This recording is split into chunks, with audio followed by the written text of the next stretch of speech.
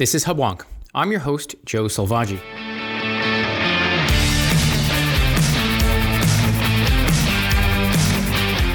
Welcome to Hubwonk, a podcast of Pioneer Institute, a think tank in Boston. Massachusetts has been extremely effective in attracting a vibrant high-tech industry, owed in no small part to its abundance of research and education institutions and a highly skilled labor force. But Massachusetts is also appealing for its welcoming business climate and its middle-of-the-pack flat income tax of 5%. But long-standing state budget challenges, made more apparent by the pandemic, may soon tempt lawmakers to make choices that could destabilize our delicate business ecosystem. Growing obligations to fund Medicaid and pension and debt obligations, coupled with the cost of recovering from a year-long lockdown, could encourage lawmakers to avoid difficult reforms and instead seek new revenue from the innovators on which our economy relies. As the dust of a difficult year settles, legislators and their constituents must decide how best to address the shortfalls of the past without doing damage to the promise of our state's future. Joining me today is Chris Anderson, president of the Massachusetts High Technology Council. The council represents senior leaders of technology companies, professional services firms, and research institutions. Chris will share with us the features of what he refers to as the Massachusetts product that his members see as an attractive place to invest and grow, and what concerns those members share about the policy choices ahead for the Commonwealth. When I return, I'll be joined by Chris Anderson, president of the Massachusetts High Technology Council.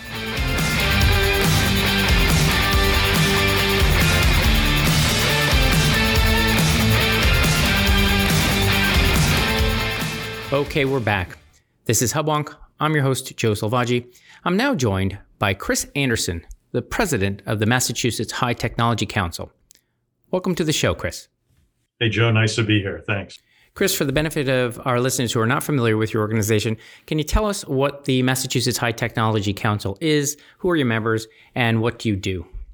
Sure, Joe. Happy to answer that. So the High Tech Council is an organization of primarily CEOs and senior executive officers of predominantly technology firms, of which there are now a very diverse array in Massachusetts, but also professional service organizations and research institutions. And for the most part, our members are headquartered in Massachusetts, although we do have some large out-of-state firms that have a North American or American headquarters here in Massachusetts as well. And our mission is really pretty simple. We look at the state as a product, and we try to make the product as competitive as possible to create jobs and support the growth of our innovation economy. So typically that falls into two core pillars. One around our talent development pipeline, because as we all know, an educated workforce is essential to support the innovation economy. And the other is intuitive. It's a competitive environment. What are the conditions that support additional investment that recruits and retains employers and allows our state economy to reap the benefits of a robust and thriving private sector? So I like that analogy of seeing Massachusetts as a product. I'm going to steal that for future shows. Please do. Before we get into the details of where I want to take the show today, I'd like to start at the beginning with current events. We're looking at the end, I hope, of the coronavirus epidemic. We see the light at the end of the tunnel. The past year has been an unusual one for your organization, I'm sure, as it has been for all of us. How has your organization fared during this past year? Well, the council and our members have typically found an expected resilience. We all pivoted quickly. I think that there was a shock period at first, but the switch to remote work, which characterized much of what happened throughout the High Tech Council and its membership, was pretty instantaneous, and it worked pretty well. And I think over the course of the year now, we're marking the 1-year anniversary, we found that many of our members can be productive, innovative, they have accelerated innovation. And their pivot was so quick, they were able to support their employees, community, and their customers in a way that, while not surprising, probably was surprising. Almost as surprising as coming up with a vaccine in under 12 months when the over-under was probably one and a half years to 4 years. So a lot of innovation was released on the plus side. Sure. Do you see those changes? I mean, as you say, we're coming up on a year. It's been fairly persistent. We seem to be firing on all cylinders now. Do you see that change persisting after the end of the pandemic? Yeah, that's the big debate right now, Joe. Most of our organizations are actively strategizing what kind of future of work environment they're going to be imposing and thriving in. So the hybrid model is probably the one that we'll see the most use of, hybrid office and work. McKinsey and Company has done some research and found that 70% of large employers are going to consider some form of permanent changes to the remote work, allowing work from home for full-time selected staff, part-time for selected staff. They'll probably do more training and events online than in person, at least initially, and a lot of reduced travel-related activities. And we see that in projections throughout the travel industry as well. So I think the part that's persistent will be some form of hybrid remote work is here to stay. And that opens up a whole range of options when you're trying to recruit and retain employees and offer incentives, particularly those with elder care or child care issues, or otherwise long commutes, or trying to recruit a candidate in a low-cost state who now doesn't have to relocate to a high-cost state. These are all going to be factors that we don't have the answers to, but we're still in the process of discerning. I want to develop that theme a little more later. Again, coming back to your theme as Massachusetts as a product, now that we're sort of seeing light at the end of the tunnel, this COVID-19 epidemic, a lot of the, if you see us as a product or something that someone wants to buy, when they're looking at Massachusetts to cite their business or to come to work, before the pandemic started, Massachusetts had some structural advantages and some disadvantages. How would you rate the state as a product? We're competing with 49 other states and with every other country in the world. How would you size it up before we got into this pandemic? Yeah, so in brief, I'd draw a line down the middle of the page. On the left side, I would put things like the weather, quality of life, the environment that our clusters promote in terms of innovation. On the other side of the page, Joe, I'd list issues that are more, I would say, government oriented, the policies. And quite frankly, the state has thrived up until the pandemic hit, despite increasing government cost creep, I would say. They're all modest, but slowly over time, over the past 4 or 5 years, the cost of a job has greatly increased in Massachusetts. But the backdrop of that is very concerning. So if you look at the state budget, 60% of the state budget pre-pandemic was dedicated to 3 mandatory areas of state spending: Medicaid, which is our whole mass health, public health section, unfunded pension liability, and debt service. When you put those things together, you accommodate for 60% of the budget. All of that private sector growth was being sucked up in large amounts by those 3 areas, squeezing out what was left for what most people think should be critical priorities around transportation, education, economic development, public safety, that type of thing. So those problems existed.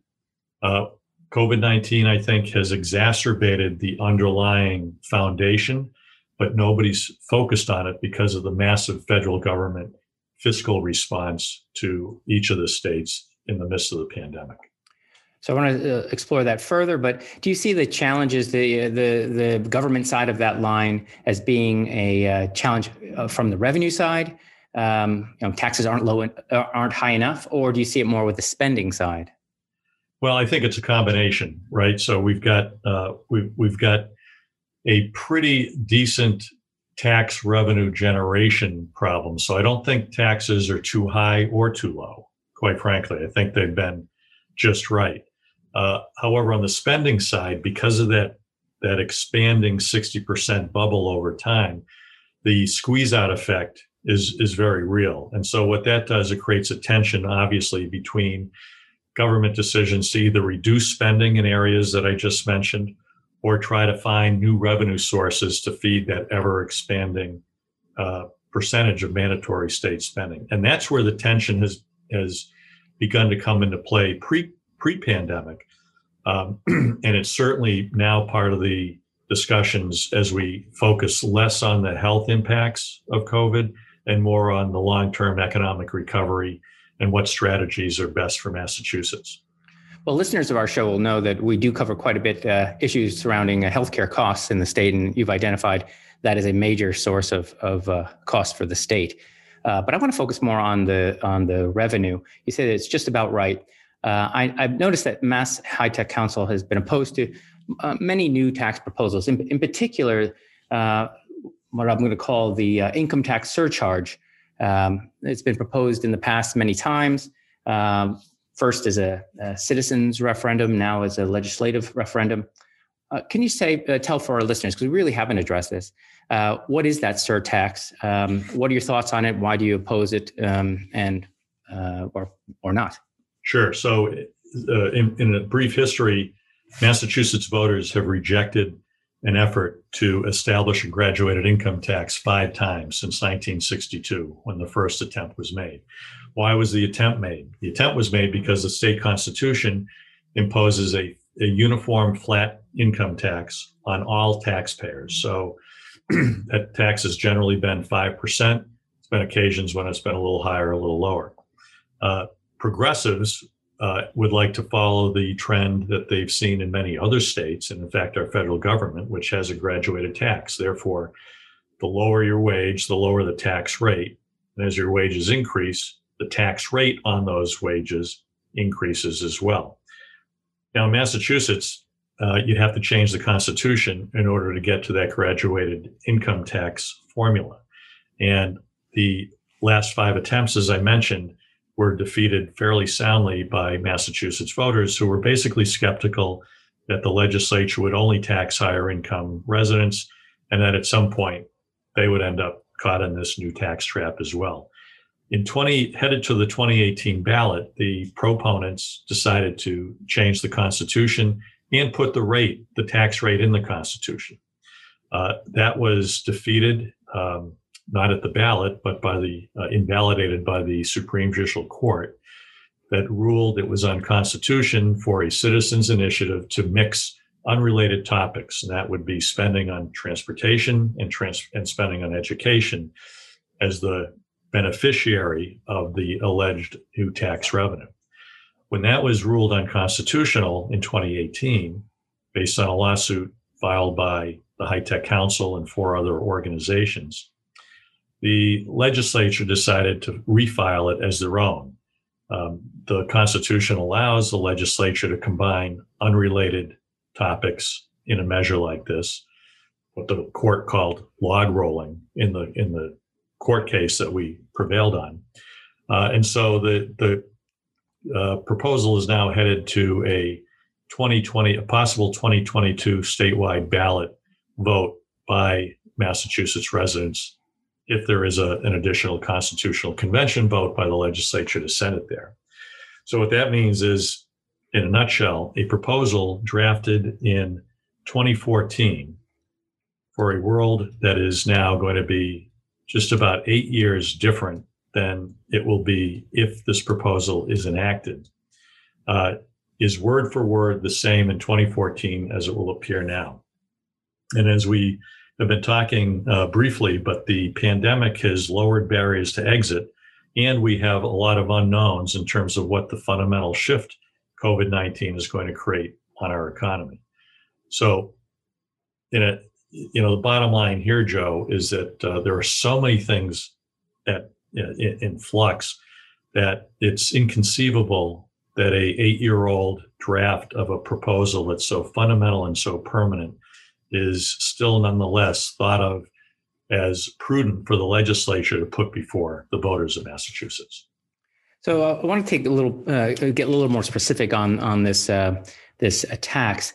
Can you give dimensions? Where does at what is it on income, and at what income level, and at what is the rate? And we all know we have a wonderfully balanced flat tax now, 5%. It's easy to remember, and it applies to all of us. What would this tax look like? So anybody with a personal income in excess of $1 million would see an additional 4% tax apply to that additional income. So essentially, you're taking a 5% flat tax and creating a two-stage tax schedule where the highest earners would be paying 9% rate. That would put us fifth highest in the country for the states that have higher marginal tax rates than lower. And the key there isn't that it's just on income or high wealth individuals, because who are repeatedly filing income taxes with high incomes. This is a proposal that would affect anybody who sells a home or a business, theoretically one time. So when somebody has successfully run a business for a while, they will likely be subject to this tax when it's time to sell their business. The other key feature here, Joe, is that it's I call it permanent, because it's a lengthy process to amend the state constitution. Massachusetts would be the only state to impose a tax rate in the Constitution. And basically it means that the legislature, if something happens, it would take at least 4 years, probably longer, for the legislature to remedy that particular tax rate by further amending the Constitution. I think it's an abdication of what the legislature's responsibility is with regard to tax and revenue and expenditure setting. But nonetheless, this is the effect that we would see here in Massachusetts. So let's talk about how we get into this tax, and then perhaps how hard it would be to get out of it. Right now, it's passed, I think, 2 legislative sessions, and will go in front of the voters. You mentioned that it has a long history, but it's failed every time in the past. The last 5 times it's been in front of voters, it's overwhelmingly been voted down. What's different this time? Why do you think Massachusetts wouldn't vote it down with the same enthusiasm as it has in the past? Well, I think they would if it was presented as it was the 5 previous times. And by the way, the legislature does have one more required vote before this does make it to the ballot. So it's not a done deal yet. And that's why the legislature, because of the past record of voters voting against this measure, decided to sort of flip the script and say, all right, we hear voters are skeptical of the legislature tweaking the rates later once we have this power to impose a graduate income tax rate. So we're going to convince, or try to convince, voters that by locking the rates in the Constitution, they don't have to worry about us coming back and starting to jigger the rates down on the next level of income. And we're also going to create a target for how we're going to use the new money for transportation and education, both of which poll near the top of everybody's wish list. Now, there are a couple of problems with this scenario. The first, as a result of our successful lawsuit, is in the majority ruling by the Supreme Judicial Court, and as agreed to in oral argument by the Attorney General, the legislature has no restrictions on how they use any of this new money. So there is no guarantee, for example, and this is the log rolling or the unrelated topics, there is no guarantee that a voter can have confidence in that this money will only go to education and only go to transportation. In fact, it could go to further fund unfunded pension liability or anything that's important or a priority or unimportant as deemed by the legislature. So the allure of where the money goes is now no longer in play.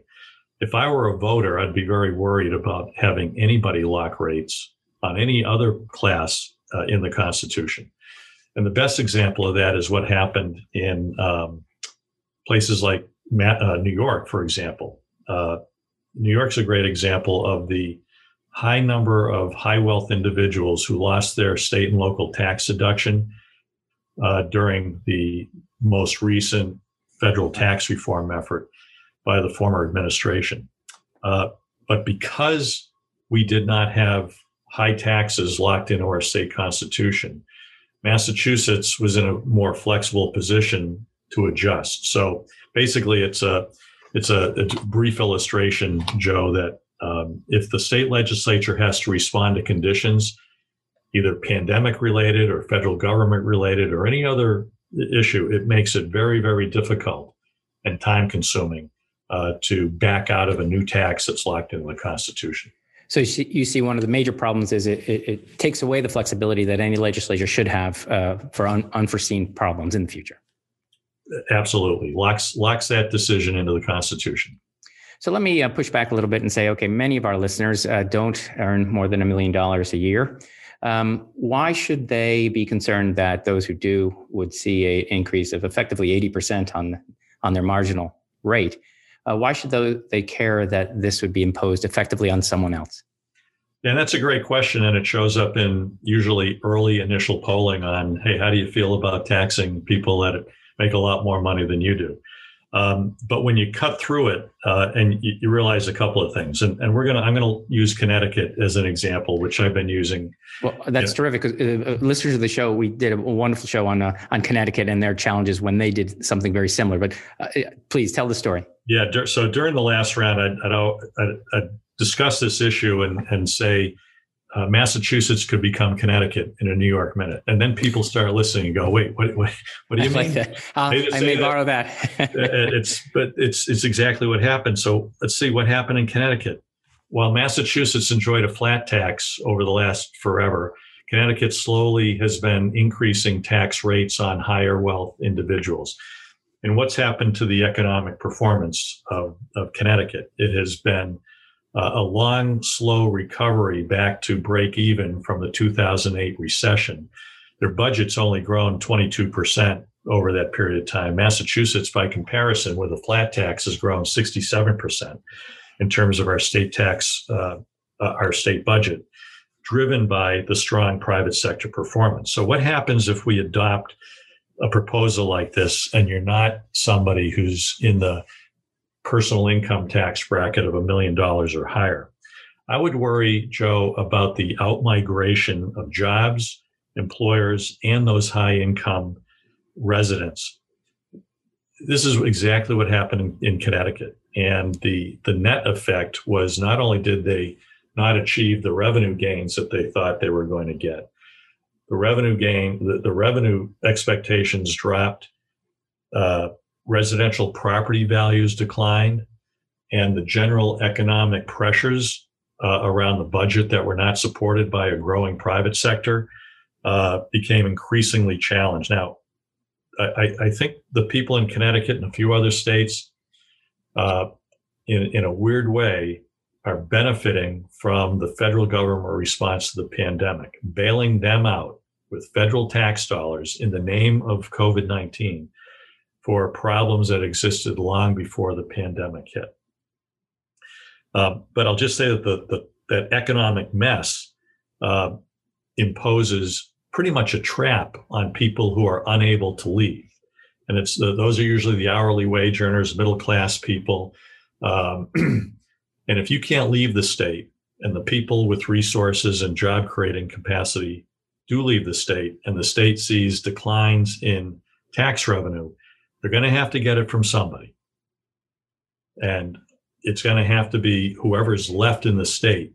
And that's why in Massachusetts, we have this precarious challenge of realizing that 60% or more now of the state budget is dedicated to mandatory spending. If we lose even a fraction of the highest wealth individuals, we could be on the verge of having required spending cuts, which are politically unpopular, and in this progressive legislature, unlikely, or increases on the people who are left here in Massachusetts to make up the difference. Indeed. We covered Connecticut for those very reasons. We also talked about with an economist from California who saw similar. The outflow of particularly high earning people doubled after the tax. I think a lot of people imagine that $1 million threshold to be the idle rich. But of course, if you are idle rich, you're paying long-term capital gains, not income. These are the employers, right? These are the people creating the jobs.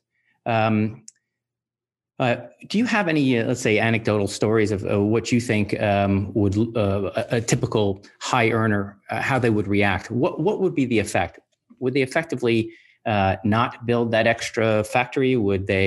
Are they apt to leave, perhaps go to New Hampshire? What is the profile of, say, your members? What do you think the reaction would be? So the profile of the folks that would most likely change their behavior, I mean, that's what we're really talking about. Investors, innovators, entrepreneurs, philanthropists. Massachusetts benefits greatly from a number of well-known and unknown philanthropy in this region. And a commonly known fact is that if you change your domicile, let's say in this case to avoid an 80% increase in your state personal income tax liability, the boards that you sit on, the causes that you contribute to are all going to be measured by the Massachusetts Department of Revenue and watch very closely to make sure that you are effectively changing your domicile. And we lose out when philanthropy or companies that are based here decide to leave or begin migrating out of the Commonwealth. It diminishes the quality of corporate engagement, civic engagement, and philanthropic engagement. And I worry about those who are most mobile. We have an economy that's extremely innovative. That's a very mobile part of our state economy. And I've had many anecdotal discussions with, a lot of folks who say often to me, we have a lot of choices about where to be. We're courted all the time by parts of the world, but also other parts of the United States, who really view government and private sector as partners. And, they really value the factors that go into why they stay or why they leave. Right now, we have reasons for people to stay in Massachusetts, but those reasons are being eroded by impending large-scale permanent changes in our public policy welcome mat for businesses. I just think that the folks in Massachusetts, from the administration to the House and the Senate, really need to consider in this pandemic period that is largely reshaped by lower barriers to exit and new and unknown strategies around what the future of work will look like and what that future of work will mean for new shared priorities. That we've got to do a much more robust job of evaluating the policy decisions that are before us today, so that those individuals who have options decide to maintain their engagement right here in Massachusetts. Well, so I want to bring together some of the themes you've covered. You mentioned at the top of the show that the COVID has reshaped the way many of your businesses are working. More people are remote, and they're getting the job done. Do you think these adaptations to the pandemic will accelerate a trend for, again, to bring another theme in, for employers choosing the product, the state? Will a less attractive product combined with an easier ability to flow somewhere else, is this the perfect storm looking at Massachusetts' future? Well, one way to look at it, Joe, is that if you're not cynical, you'd say, gee, we've got a lot of brain power here. We've got a lot of healthcare research, university research, which is a combination of private and public sector and federal government. A lot of the work that went into accelerating a vaccine for COVID-19 has roots all over Massachusetts, either directly or indirectly in the supply chain. That is a terrific example of what our Massachusetts economy has that I think no other state in the nation has. Despite the higher costs and lousy weather in the winter that can't compete with Florida, it's a potent set of resources that we still have, but those resources are at risk, and I can't underscore that deeply enough. and the risk isn't that the weather's going to change so much as the welcome mat for businesses, investors, job creators is going to change from welcome to Massachusetts to welcome to Connecticut. And we're moving in that direction. I think the next couple of years are going to be, next year will be very important on a bunch of these issues. And they're not all just directly related to this surtax.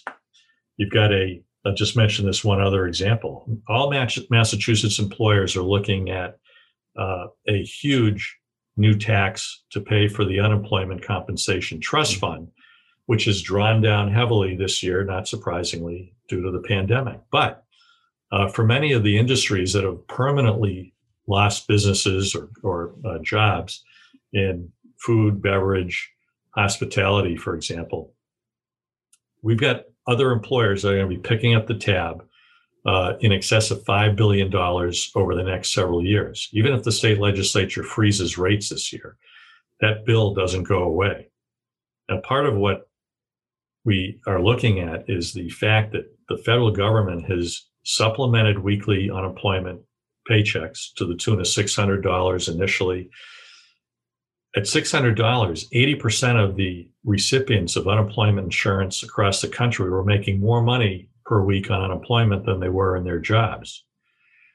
The incentive to get people back to work doesn't match the fiscal support or incentive to keep them out of work right now. And that supplemental weekly support for unemployment is going to continue now until early September under the new federal scheme at a lower rate.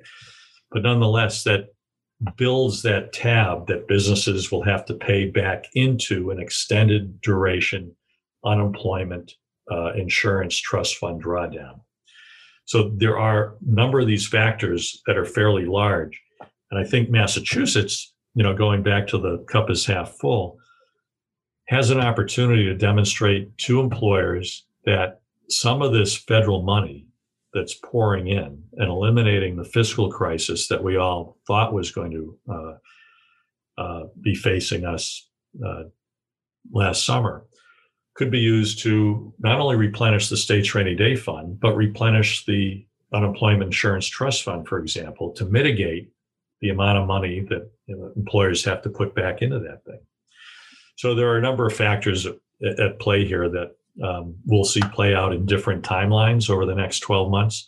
But clearly, the opportunity to work collaboratively and avoid some of these issues if we want to keep the product strong, that window is increasingly closing.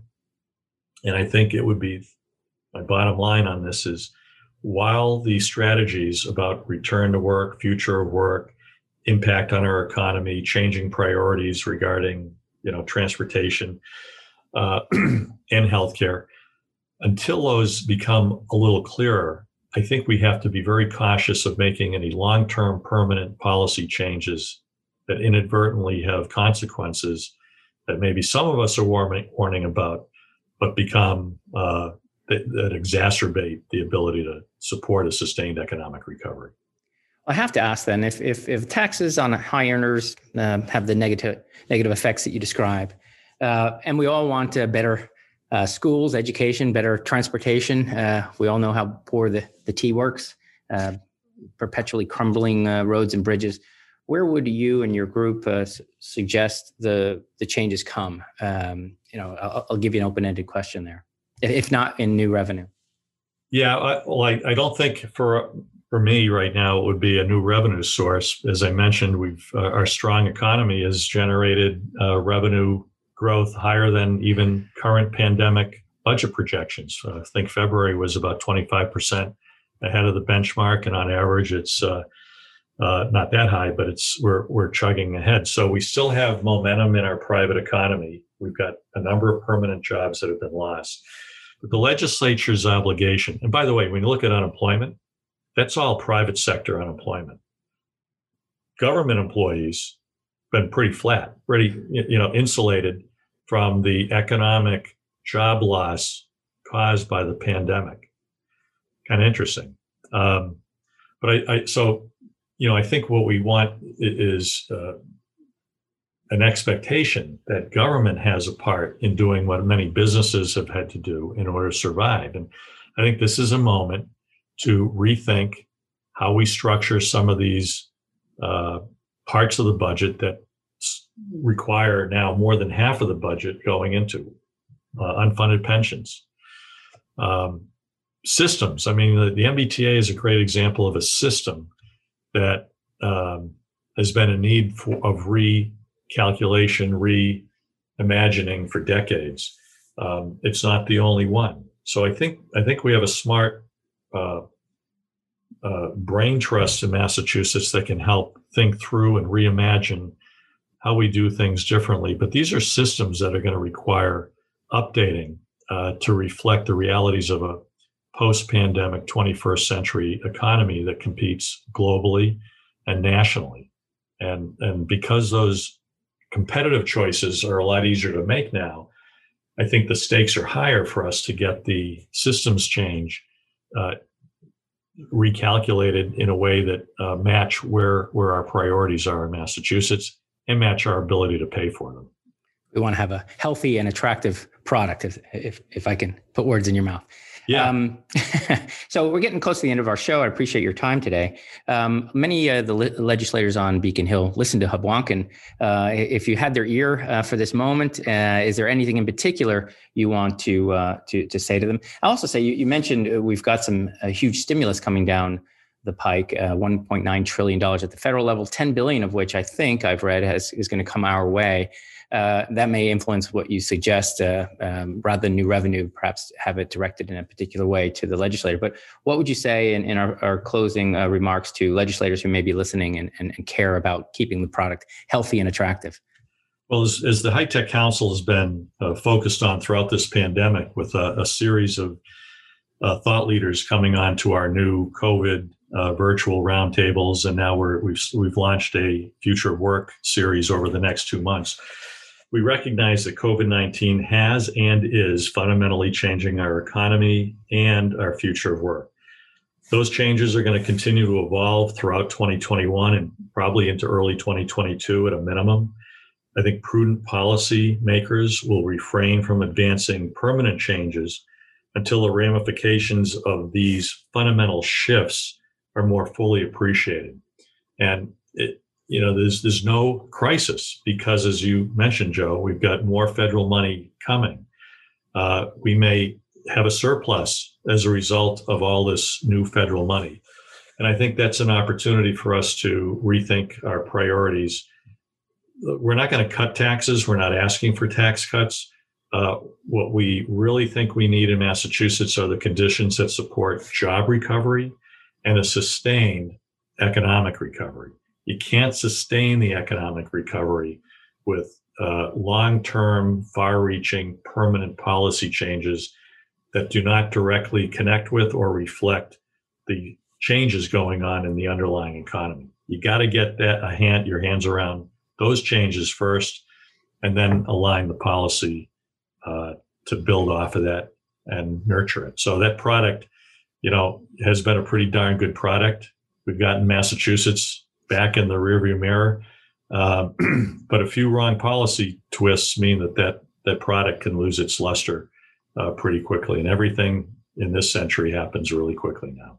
Absolutely. So in our final moments here, how can our listeners find Massachusetts High Technology Council, or find you, or join, or learn more about what you do? So a lot of the content that we've been developing can be found on our website at mhtc.org.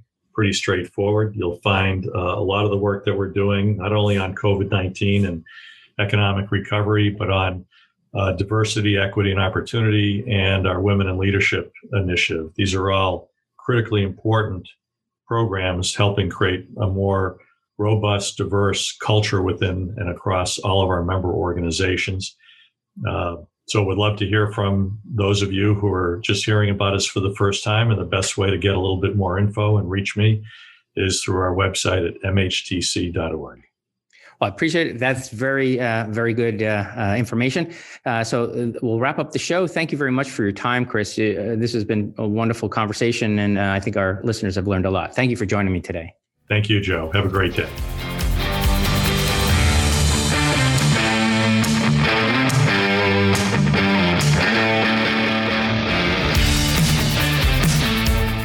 This has been another episode of Hubwonk, a podcast of Pioneer Institute, a think tank in Boston.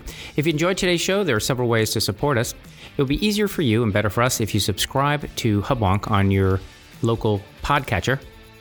It would be wonderful if you write us a favorable review or offer a 5-star rating. And of course, it's always welcome for you to share us with friends. If you have ideas for me or comments or suggestions about future episode topics, you're welcome to reach out to me at hubwonk@pioneerinstitute.org. Please join me next week for a new episode of Hubwonk.